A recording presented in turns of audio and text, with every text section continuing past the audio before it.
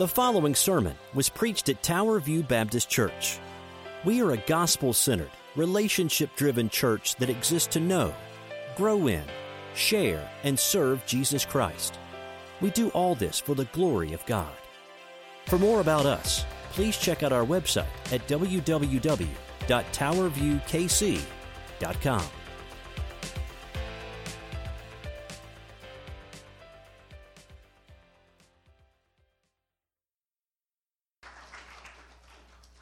Meg, it's hard to follow that.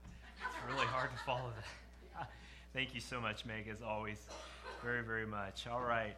Well, guys, thank you for coming today on a holiday weekend. We know we have a lot of people, as always, traveling, but it's good to see you here. God's brought you here. Pray that God would speak to you here as He will. So thank you so much for doing that. As you're turning to Mark chapter 3, if you're new or if it's been a while, you forgot your Bible, we're on page 838 of the Blue Pew Bible, 838. Mark chapter 3 is the big number, small number, verse 13, Mark 3:13. Let me just make one correction we sent out over email yesterday. Many of you have been praying for Miss Betty Dewey. She is at rehab at North Kansas City, not Riverside Rehab. I apologize for that miscommunication there. So Kara, wherever you're at, Miss Kara, thanks for that double check. And keep praying for Miss Betty. Pray for Mr. Jerry and all the family as they're continuing to pray for Betty's recovery as God wills. So thank you for doing that. Yesterday, and this has nothing to do with the sermon other than our kids, we lit some smoke bombs yesterday, and our kids they love to play in smoke. I don't know if you do that. We got to play in smoke and throw poppers. That's how exciting we are these days. So if you want to have a party, come to our place on July 4th. We'll all be in bed by 8:30. So we hope at least. So that'll be a lot of fun. Well, we are back in the Gospel of Mark chapter 3. We have taken a break from the book of Mark the last almost 3 months now. It's hard to believe, if you've been with us, that we started the book of Mark in January and we went to just about early April, and then after that we started an Easter series and then our most recent Biblical Manhood and Womanhood. And John Higgins, I saw you somewhere, brother. Thank you for encouraging my heart last week. That one phrase, surrender your heart, has stuck with me all this week. Thank you for your word and your faithfulness as we do. You say, Darren, where are we going from here? We're going to be in the book of Mark. Now, hold on, and you're going to say this. My wife even gave me this look. But we're going to be in Mark until the year 2020. Did you hear that? Are you awake now? How long are we going to be there? Till 2020. That's right. That was an old show, and you remember that old 2020 show. But we're going to be in Mark verse by verse, chapter by chapter through that time, with breaks for holidays and other special events. But why are we doing this? Because we want you to see a book of the Lord taken out verse by verse. For some of you, this may be the first time that you've gone through such a lengthy book. But I want to do that to God's glory. So over the next coming weeks, Mark chapter 3 is going to be where we're at. So if you forget, we're in Mark chapter 3. Today, a little overview of the passage, and then for the next 12 weeks, an apostle, a disciple each week. Next week, we're going to look at the life of Peter, and then John, and then James. Luke Burton, maybe you know Luke, will be preaching for us in 3 weeks. We'll be in vacation on Branson, and somewhere in Branson and doing that sort of thing, trying to sleep and put kids down for bed. That's going to be our vacation. So that's how it goes. So you know that, and you come with that. You say, Darren, why is that exciting? It's exciting because you get to see God's word as it is, not cherry-picked. You get to hopefully see it verse by verse. So that's what it is. But I'm sure none of you have ever seen this happen at your house or anything like this. But, if you remember having kids or things, this illustration will make a lot of sense. But all 5 kids of this certain family were tucked in when Billy suddenly started wailing. This happens every night at our house. I got to go potty. And the 3-year-old had somehow swallowed a penny down his throat and was convinced he was about to die. Kate's husband came when Kate was the mom and figured the only way to calm her inconsolable son was to have a little sleight of hand. So he pulled the penny out of his pocket and pretended to pull it out of Billy's ear. You've never done that before, right? The trick worked like magic, and Billy melted with relief and with so much excitement. And after a moment, he grabbed his dad's penny from his hand and quickly swallowed it before saying, "Do it again, Dad, do it again. Do it again, do it again." And you know, as parents, sometimes that's how that works, or grandparents, if it's been a while. You know, in service, especially in serving your family and serving your kids, is odd at times, isn't it? The things you do as a parent, I'm realizing, are things that you don't often want to think about or really consider or talk about, and you know what I mean. And if you remember having little kids, you know the story is not far from your reality. What we thought we would do as parents before we had kids would make us laugh very much if we talked about it. Is this not true today? You did what? You had to do what? Yeah, we actually had to do that because that's life. And you know, serving sometimes comes just like this dad realized with this young 3-year-old Billy. To serve anyone as we ought requires patience, determination, and ever the more lesson we're learning as parents is self-surrender. Self-surrender. And I think about that phrase, self-surrender and patience and sacrifice as it relates to service as we enter Mark chapter 3. I'm also reminded of Isaiah chapter 6, verse 8, where Isaiah was before the holy, holy, holy God. And he said, Lord, here I am, send me. He saw God for who he was. He had no idea what he was going to do, but eventually he went out as he was called to do. You look, folks, all of us, whether you're a parent, a grandparent, a widow, a widower, a young person, old person, whatever you are, all of God's people are sent on mission. The question is, where are we on mission? With whom are we on mission? And among whom? And doing what? That is our call everywhere we go. The question is, are you willing to serve God where he wants you to go? For some of you, that may be internationally. God may prick your heart someday to go internationally. And it might not be to a Caribbean nation. It might be, I don't know, it might be Australia with the kangaroos. I don't know. But I do know this. Do you feel like you're not good enough to serve this God where you are? That's how many of us feel.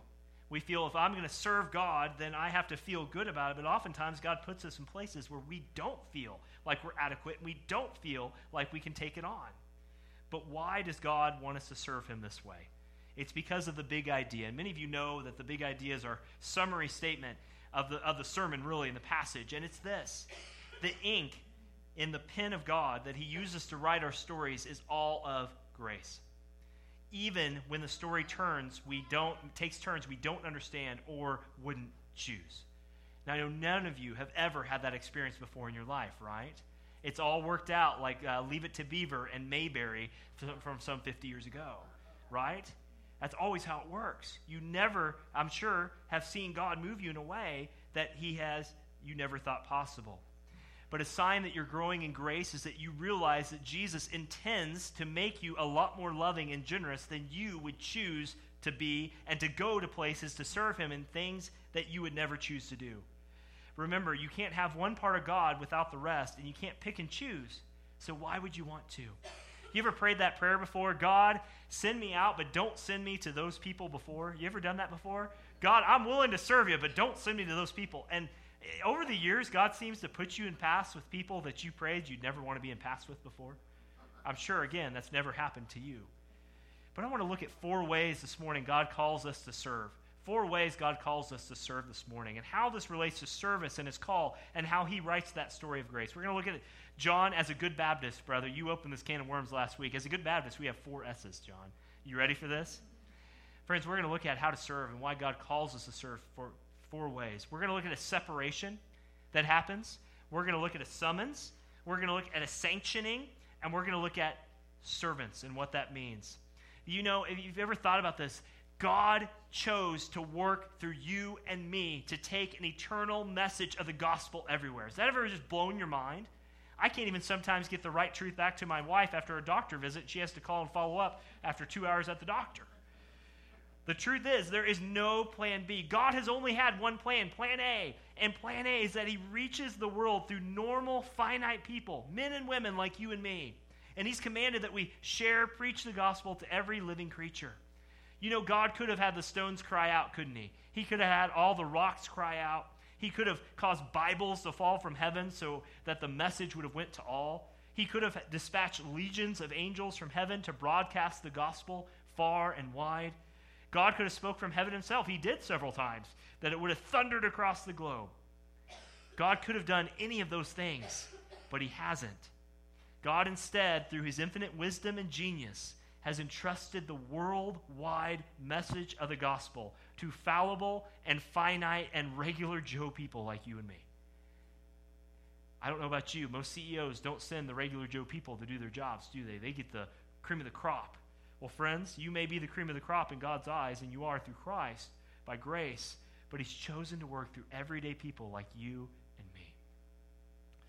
if this is the first time that you read this passage we'll get to, you'll look at this and say, really? God's going to work through a bunch of fishermen and tax collectors? Really? He's going to work through IRS agents and those people that fish for things on Alaska and Discovery Channel? You know, if you ever seen that show? But it allows enough room for people like you and me to see that the plow that God wants us to do is the very strength he's giving normal people. God has appointed the end of praise will be forever and ever, but he chose the means to do it through you and through me, Tower View. In Mark 3, we see that Jesus is giving the keys to the car, if you will, of the gospel to his teenage children. And I don't know if you've ever done that before. I've been a part of that, and that scared my mom half to death. But we see Jesus entrusting the ministry to people whom he no longer will see when he's here on this earth, but he will see from heaven. How did they handle it? How should we handle it? How do we know we're called? That's what I want to look at today. Because sometimes service in the story God writes of your life is going to be much different than how you would have ever imagined it to be. If you're able this morning, as we often do in honor of God's word, would you join me in standing as we read Mark chapter 3, verses 13 through 19. Mark 3, 13 through 19. It will be a very familiar passage for you coming up over the next 12 weeks into October. Mark 3:13 out of the ESV says this. It says, "And he," that is Jesus, "went up from the mountain and called to him," that's Jesus, "those whom he desired, and they came to him. And he appointed," or the better word, he summoned the 12, whom he called apostles, so that they might be with him, and he might send them out to preach, and have authority, verse 15, to cast out the demons. And he appointed the 12, and these are familiar names to most of you. Simon, to whom he gave the name Peter, James, the son of Zebedee, and John, the brother of James, to whom he gave the name Boanerges, I can never say it right, that is, the sons of thunder. Andrew and Philip and Bartholomew and Matthew and Thomas and James, the son of Alphaeus, and Thaddeus and Simon, I'm just going to let it be. It's hard when you get up here and read these names. And Judas Iscariot, who betrayed him. Then he went home, that's Jesus, and the crowd gathered again so that they could not even eat. And when his family heard it, they went out to seize him, for they were saying, he is out of his mind. When you serve Jesus, people are going to look at you and say, dude, you're crazy. You're out of your mind. You're off your rocker. Go get your head examined. But as we will see over the next 12 weeks, these men, as normal Joes as they were, mostly blue-collar workers, although there was a sprinkling of white-collar workers in them, all had one purpose. That was to spread the gospel of Jesus Christ together and throughout the whole world. And that is the same call we have today. Let's pray. Father God, thank you so much for the reality that this gospel work is not the work of princes and kings, although you have used princes and kings. This gospel work is not just to the preachers and the pastors and Sunday school teachers and deacons, although, Father, as we know in our own church, you have used that as well.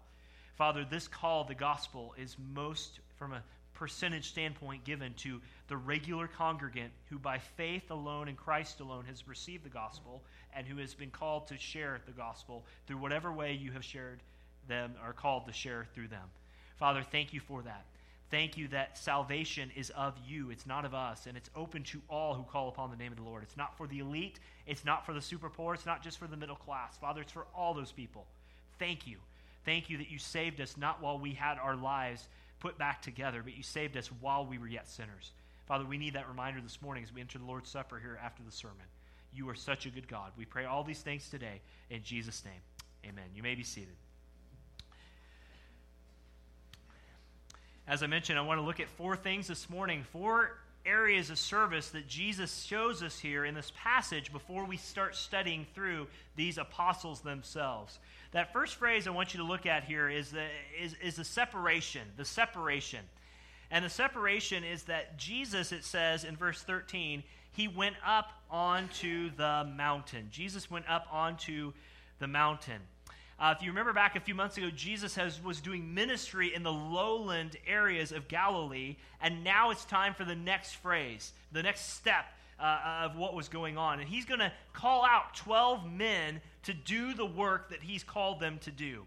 And it doesn't say which mountain specifically, but it's intentional so he, Jesus, could get away from the crowds, shut off his cell phone, so to speak, shut out all communication, and just communicate with his Father. Luke chapter 6, verse 12 says that he went up there to pray. And it shares in Luke 6 also that he spent the whole night in prayer to be focused on God with this one decision. And this one decision was, who in the world are we going to get to carry this message throughout the world? You know, if you were like most things, you know, the American Idol is dead now, right? I think it stopped being a show. If you remember 10 years ago, we had our own American Idol locally, David Cook. We lived out in Independence, and you drive to Blue Springs, and there'd be a thing that said David Cook, American Idol. That's always weird to me, because Harry Truman had a sign a mile the other way. President Truman, David Cook, however that works. But one of the most important decisions that those American Idol judges had to make is who is going to represent us on this show. Now, a lot of it was entertainment value and the weep stories, and you all cried with us when people would sing terribly, but they'd let them on the show anyway, and you cried when they sang again, and you know how that was. But when it comes to making a team, making a cut, not everyone gets on the team, even in high schools today. Used to be everyone played, now you have to make the team. But one of the most important decisions Jesus had to make was, who is going to be on my team? Who is going to be on Team Jesus, so to speak, in the church and be the foundation of the church itself? Now you say, Darren, isn't Jesus fully God? And we would all say, amen. And we would also say Jesus is fully man, and all God's people said, amen. He was. Did he know those whom he would choose? Yes, that was found before the foundation of the world. We'll get there.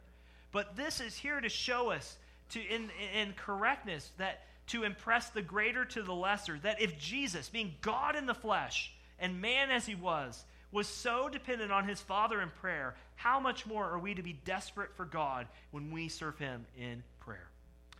Are you weary today? You tired? You shot off too many fireworks, you don't even know where you live anymore? Looks like a battle zone? Are you feeling a heavy weight? Friend, then there is a need of prayer in your life. This is something we all so often forget. Prayer is the weapon by which God chooses to serve and work through the world. In Jesus, he calls out to God, release the power of the Holy Spirit in my life and through these disciples. And in our weakness, his strength is to be made perfect, and he expects and requires us to pray. Maybe one reason it seems you seem to just be spinning your wheels spiritually is because you haven't committed, as Christ did, to separate yourself out to pray. It's not an exaggeration, but a statement of truth by the Holy Spirit that he knew how important selecting these men were. He had to get it right. He didn't just put up there a little sign-up sheet, hey, if you want to be on my team, come sign up. He chose the men who the Father had chosen and seeking direction from the Lord himself. Friends, this is a great reminder, especially among Christians, that the Word of God can have no success unless the teacher and the hearers are praying. Do you ever think about that? If you're here today, pray for the service each Sunday. I mean, to the world, it sounds very crazy. We come together once a week or sometimes often more in small groups, but it's water on a duck's back unless God opens the hearts and minds for you to hear this message today. But he immediately questioned these men right after they prayed, and that's later in the chapter. But our Lord spent time immediately preceding all of this calling of ministry in prayer, and the success of his class was in prayer before the lesson. For those of you who are Sunday school teachers, whether that is the littlest ones all the way up to the oldest, those who teach and preach have a ministry. How desperate we must pray each week as we prepare a lesson. We can't fly by the seat of our pants when it comes to giving the Word of God. If Jesus, the greatest teacher ever known, had to pray before he taught, how much more should we pray? For people to see God, we must go before him in prayer. We'd be amazed if we could see Jesus as he sees our need to increase our prayers. Not just any prayers, but prayer is this, and Adam will put it up there for you. Prayer is about not about getting your will done in heaven. It's about getting God's will done here on this earth. We must know what it means to separate ourselves from the daily grind, which we all have, even retirees have, perhaps more busy than you've ever been in your life. We got to know what it means to separate ourselves from full schedules and busyness to be alone with God in prayer and bring up matters before him that require his help. Pray without ceasing, the scripture says. Pray for one another. Devote yourselves to prayer. Be on the alert with all petition, for we must always, always, always be in prayer. So Jesus separated himself. Before he could serve, he had to take a step back. Some of you say, Darren, I do that before I come to church. I got to put on my face. I got to put on my makeup. I got to get ready. I got to do all those things, and that's great. But have you, before you've come to church, have you, as best you can, taken a few moments as you lie in bed In our case, before you hit the spot on the floor that wakes the whole house up, have you taken time to pray? Lord, what is it today that you would have me do for your glory? Jesus taught and prayed and healed and performed many miracles. But prayer doesn't change the will of God, but it does find the will of God. Prayer aligns us to his will, and we must be alone with God as we seek the will of God for our lives. Christian, I don't want you to be guilt-tripped today. I don't want you to feel, that's another check mark I need to do as a Christian, but you should feel some weight of that. Has your smartphone overtaken your time with God? Has your love for sports taken over your time with God? Has your exercise routine overtaken your time with the Lord? Those aren't all bad things, please, believe me, whatever it is. Has your chattiness taken over your time with your chattiness, so to speak, with the Lord? Have you separated yourself? When's the last time you pulled back, even for an hour, to say, Lord, I want to pray. I don't know what to pray, Lord. I got a prayer list here the church gives. I just want to be with you. I don't want that to be a trip for you, but I want you to ask yourself, is that a reality in your life? Have you taken time to spend separating yourself before praying? God, I want to serve here. Have you said, Lord, what is it? Where is it? Who is it that I should be on mission with as you write my story of grace? That's point number one.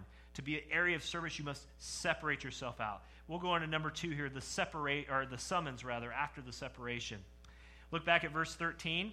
It says, Jesus went up to the mountain to pray, and he called to himself those whom he desired, and they came to him.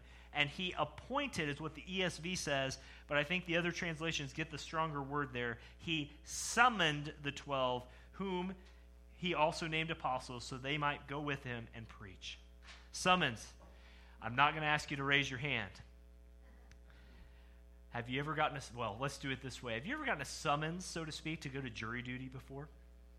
I know we have a lawyer in this room, and I'm sure that happens a lot. You know what? I've never had a jury duty summons. So Dave, please, or whoever else is in this area that knows the law, please don't say, go get Darren. But if you get a jury duty thing, what happens? You have to show up for jury duty, right? No matter, there are exceptions to that, of course, but when they summon you, you come. And behind the summons of the eternal God, the sovereign choice of God, was those who would serve in capacity that the Father wanted to make known to the Son. The Son then issues a summons. He then sends it out. This is not a volunteer army. This is not anything else but a band of disciples who the Lord himself has pursued. Summoned. Think about that. Friends, this is not a pithy God up there saying, if you want to come serve me, just come. This is a God in all his eternal sovereignty saying, here I am with divine authority saying, I want you, I want you, I want you. And notice it says, and they came. No questions asked. He didn't ask them if they had a 5 or 10 year plan. Don't you hate that question in interviews? What are you going to do in 5 or 10 years? Well, I want to be your boss, but I can't tell you that.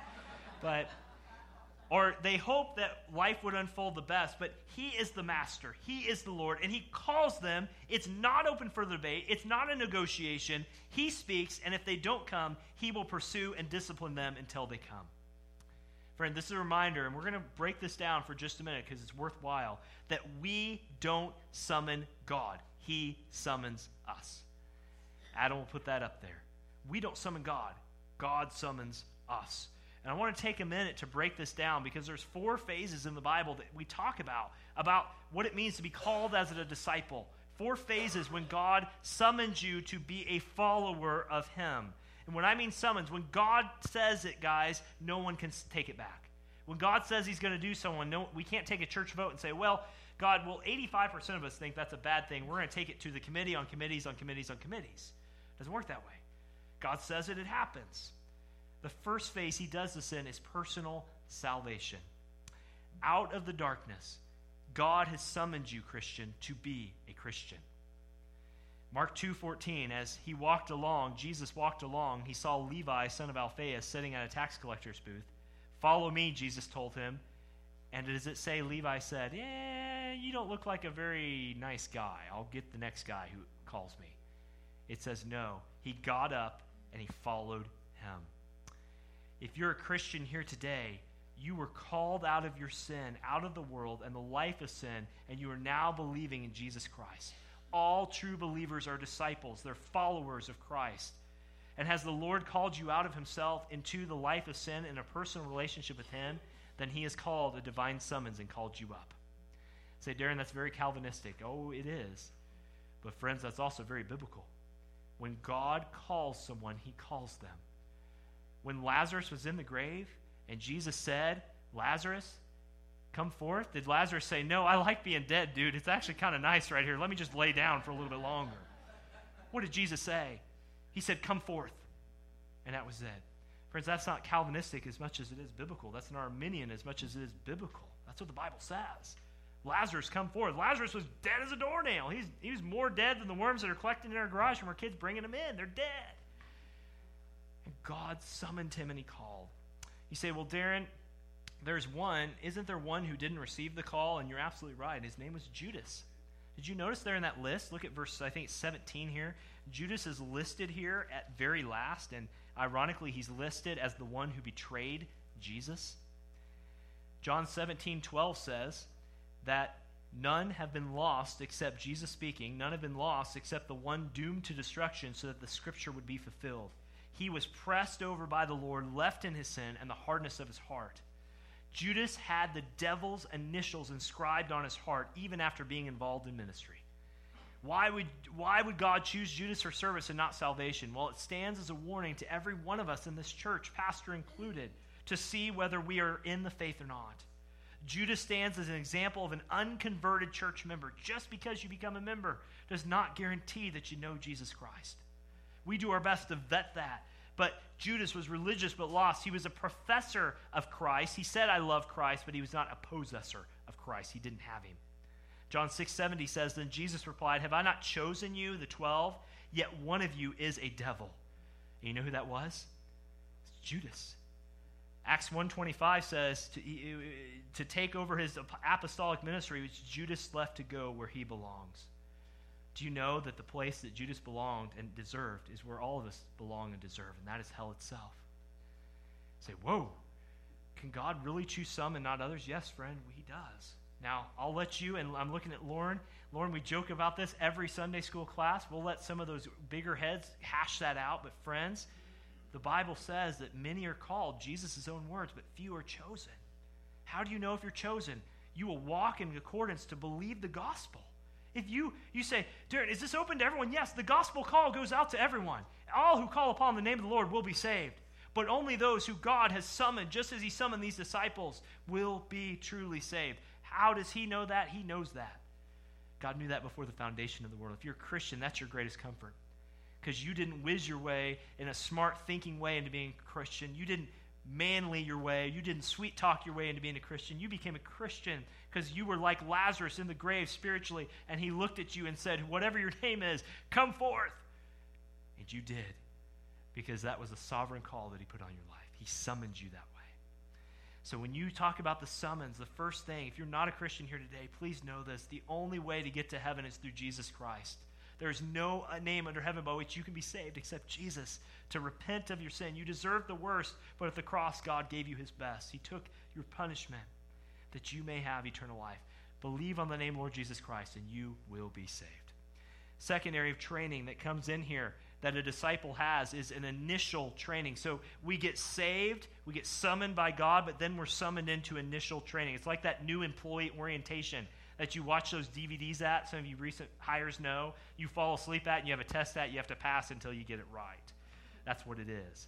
Mark 1:16, passing along the Sea of Galilee, Jesus saw Simon and Andrew, the brother of Simon, casting a net, for they were fishermen. As he comes to these four men, he now issues a second call, a call to evangelize people. Only one decision for them is to make, and it's for them to drop everything right away and follow him and enter his school of training. And he called them, and they left their father, it says in John, and in the boat, and they left the hired men and followed him. If you're a Christian here today, the evidence that you're a Christian, that you've been summoned sovereignly, is that you need to be trained. You need to be taught in the basics of the faith. You need to know how to reach others with Christ.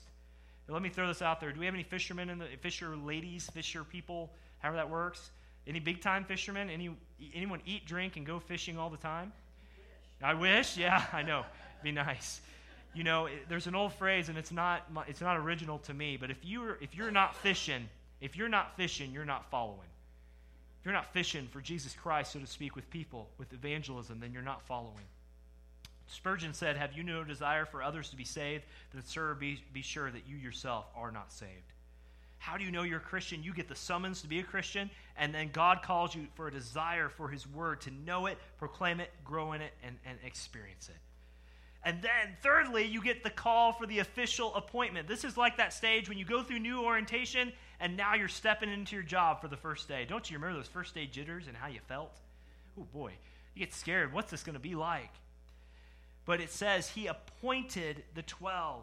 Jesus himself, verse 14, he appointed the 12. He made an official capacity to set apart for a lifetime in ministry from everybody else. He said, guys, you are going to do something different than most people will ever do in their lives. You get an official appointment. Then finally, you're called to a practical internship. There are many ministry assignments God may call you to. God may call you to serve in the nursery or teaching or whatever, but the rope is being let out in pairs, and you go and you serve. Notice there in verse 14 and 15 what it says they're going to do. It tells them that they are going to actually go out and preach, that they might, with him, verse 14, he might send them out to preach and have authority to cast out demons. So what does it mean that you're called to be a disciple? You're called to be saved. If you're not a Christian, you must come through Christ. Then you get taught by the Lord and others the basics of the faith. Then God, by divine providence, puts you in a ministry position, and then he calls you out. Christian, which phase are you in today? If you're a Christian, which phase are you in? Summons was irresistible and necessary, and it's wrong to procrastinate. If you're sitting on the sidelines of service, whatever that means for you in the church or you're in your family, whatever the Lord is calling you today, whenever that summons is sent from the Lord to your heart, be as ready as these men and as quick to follow as they were, and assume the responsibility he lays at your feet. Many of you in here today may know very well how God is calling you to serve this church. Let's be honest. We need Brother Nelson. I don't know where you're at, somewhere here. You're back in the back. Hi, Nelson. Reading scripture and not immediately going to the sound booth. That's Superman back there. We're having a parents' meeting for our youth group coming up on July 11th. It's in your bulletin. Maybe God's calling you to serve or help, perhaps in that capacity. See Nelson. I don't know. Maybe it's babies. We always need help with babies. Who doesn't like holding babies, right? It may scare you to death, but you can still hold a baby. Who knows? Thank you for many of you, and guys, you know who you are, who stepped up in recent days to mow the lawn, to weed eat when one of our brothers was having some back ailments. Thank you for stepping up in those ways. But which thing is God calling you to? Which stage of this are you in? Are you in initial training? Adam will put up the other two. Are you in the number 3? Are you in the next step of official training? Or are you in an internship? Where has God called you? Have you asked him, Lord, where do you want me to serve? You might be surprised at what you hear. Let's go on to number 3. To serve, you must be separated out. There must be a focused prayer life of you. Secondly, to serve Jesus, you must know Jesus and trust him that he'll put you where he wants you as you seek that out. But third, there's a sanctioning going on. That's a big word. There's a sanctioning going on. Look down at verse 14 once again. It says, and he appointed the 12. So not only does Jesus summon, he appoints, but he sets them into place. He puts them into place. It's a very official word, to make something and make something out of his will. Christ created this group of 12 men. Previously, they were all on his heels, place to place. They were following him like a mass crowd, but now he's called them out. And he appoints the 12. Why 12? You ever thought about that? Why 12? There's 12 tribes of Israel, and they will become the foundation of the church. Judas, of course, will be replaced later on by Matthias in Acts chapter 1. But these would be the men who are the future of the church. I don't know about you, but doesn't that scare you a little bit? Did you ever think about that? Why would God choose these 12? Why? Why? These are simple, regular people. These are people who, if they show up on the news, they have such weird accents, you'd make fun of them for the way they spoke. They were from Galilee. They had that weird accent. You know people who have weird accents. We all have weird accents. If I say to you, Jeet, do you know what that means? Jeet? Does anyone know what that means? What'd you say? Did you eat? Who said that? Meg? You must have boys at your house. That's right. Jeet, that's from Louisiana. That comes from way down south where they say words really, really fast with a really, really deep accent. Jeet? Did you eat? That doesn't make any sense. You would have, if that person was on TV, you would have said, what did you say? And I'm serious. And guys, these were regular people. These were people like you and me. Why did he choose them the way he did? Why did he sanction them? Why did he call them out the way he did? He did it for at least two reasons. He did it because, number one, they had a close association with him. How Jesus conducts himself in life and ministry, how he walks from town to town, is about to unfold.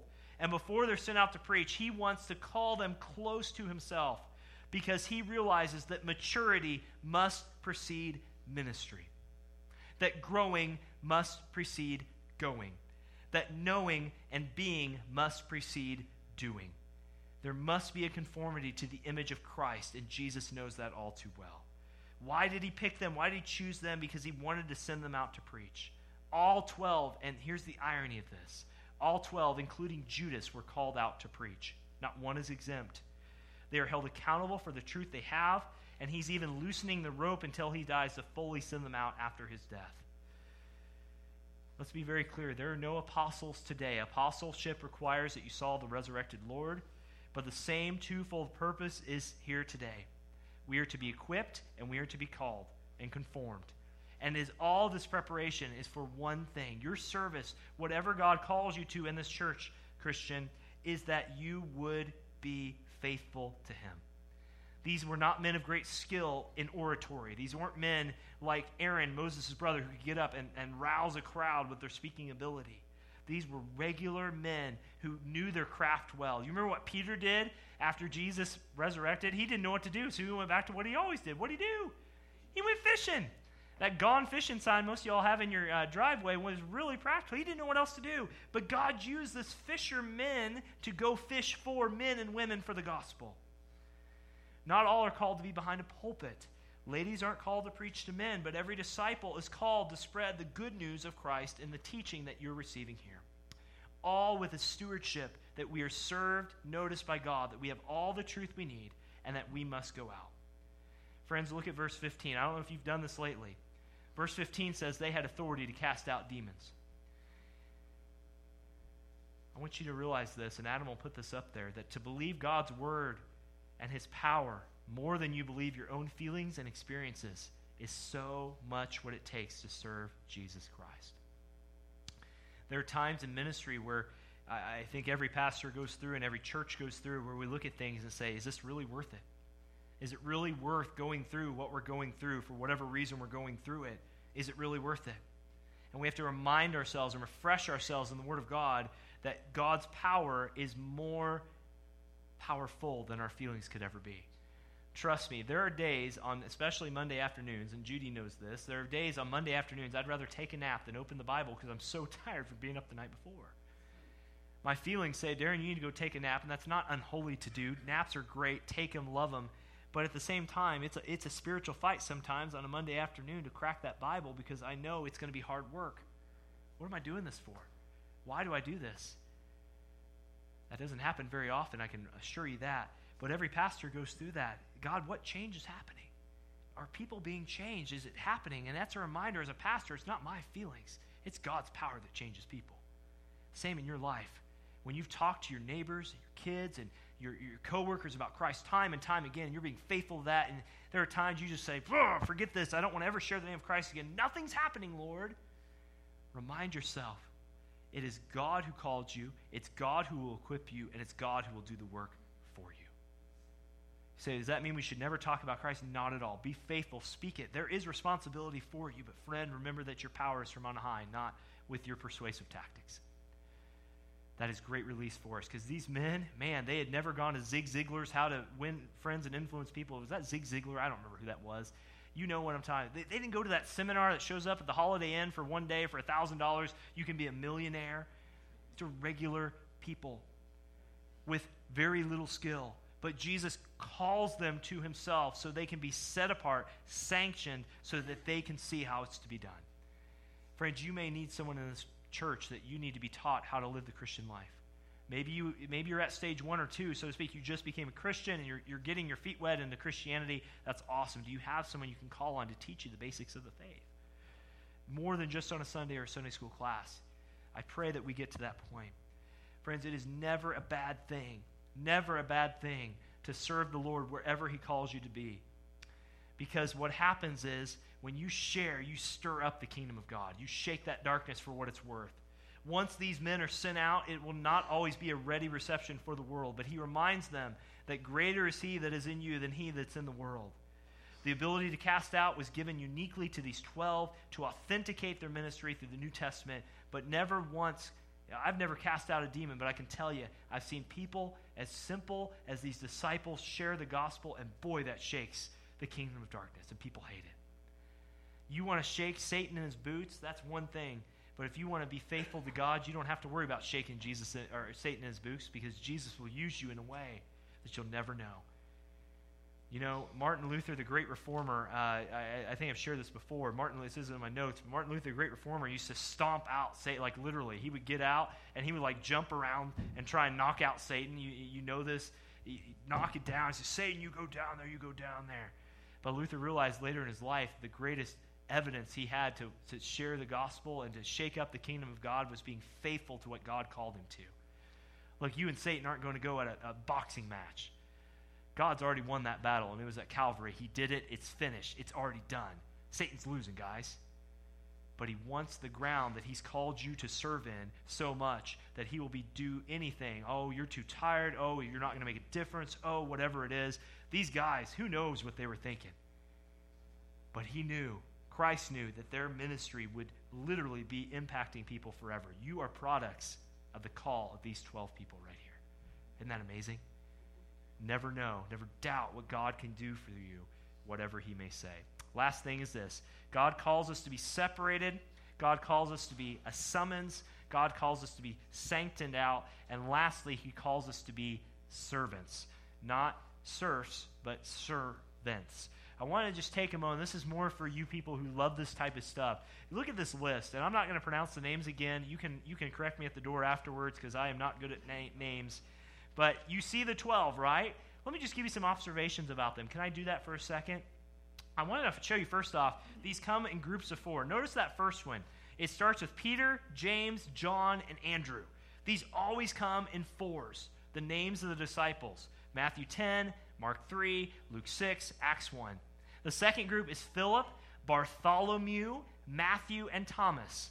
And the third group of 4, 12 disciples, was James, Thaddeus, Simon, and that guy, Judas, that one guy out there.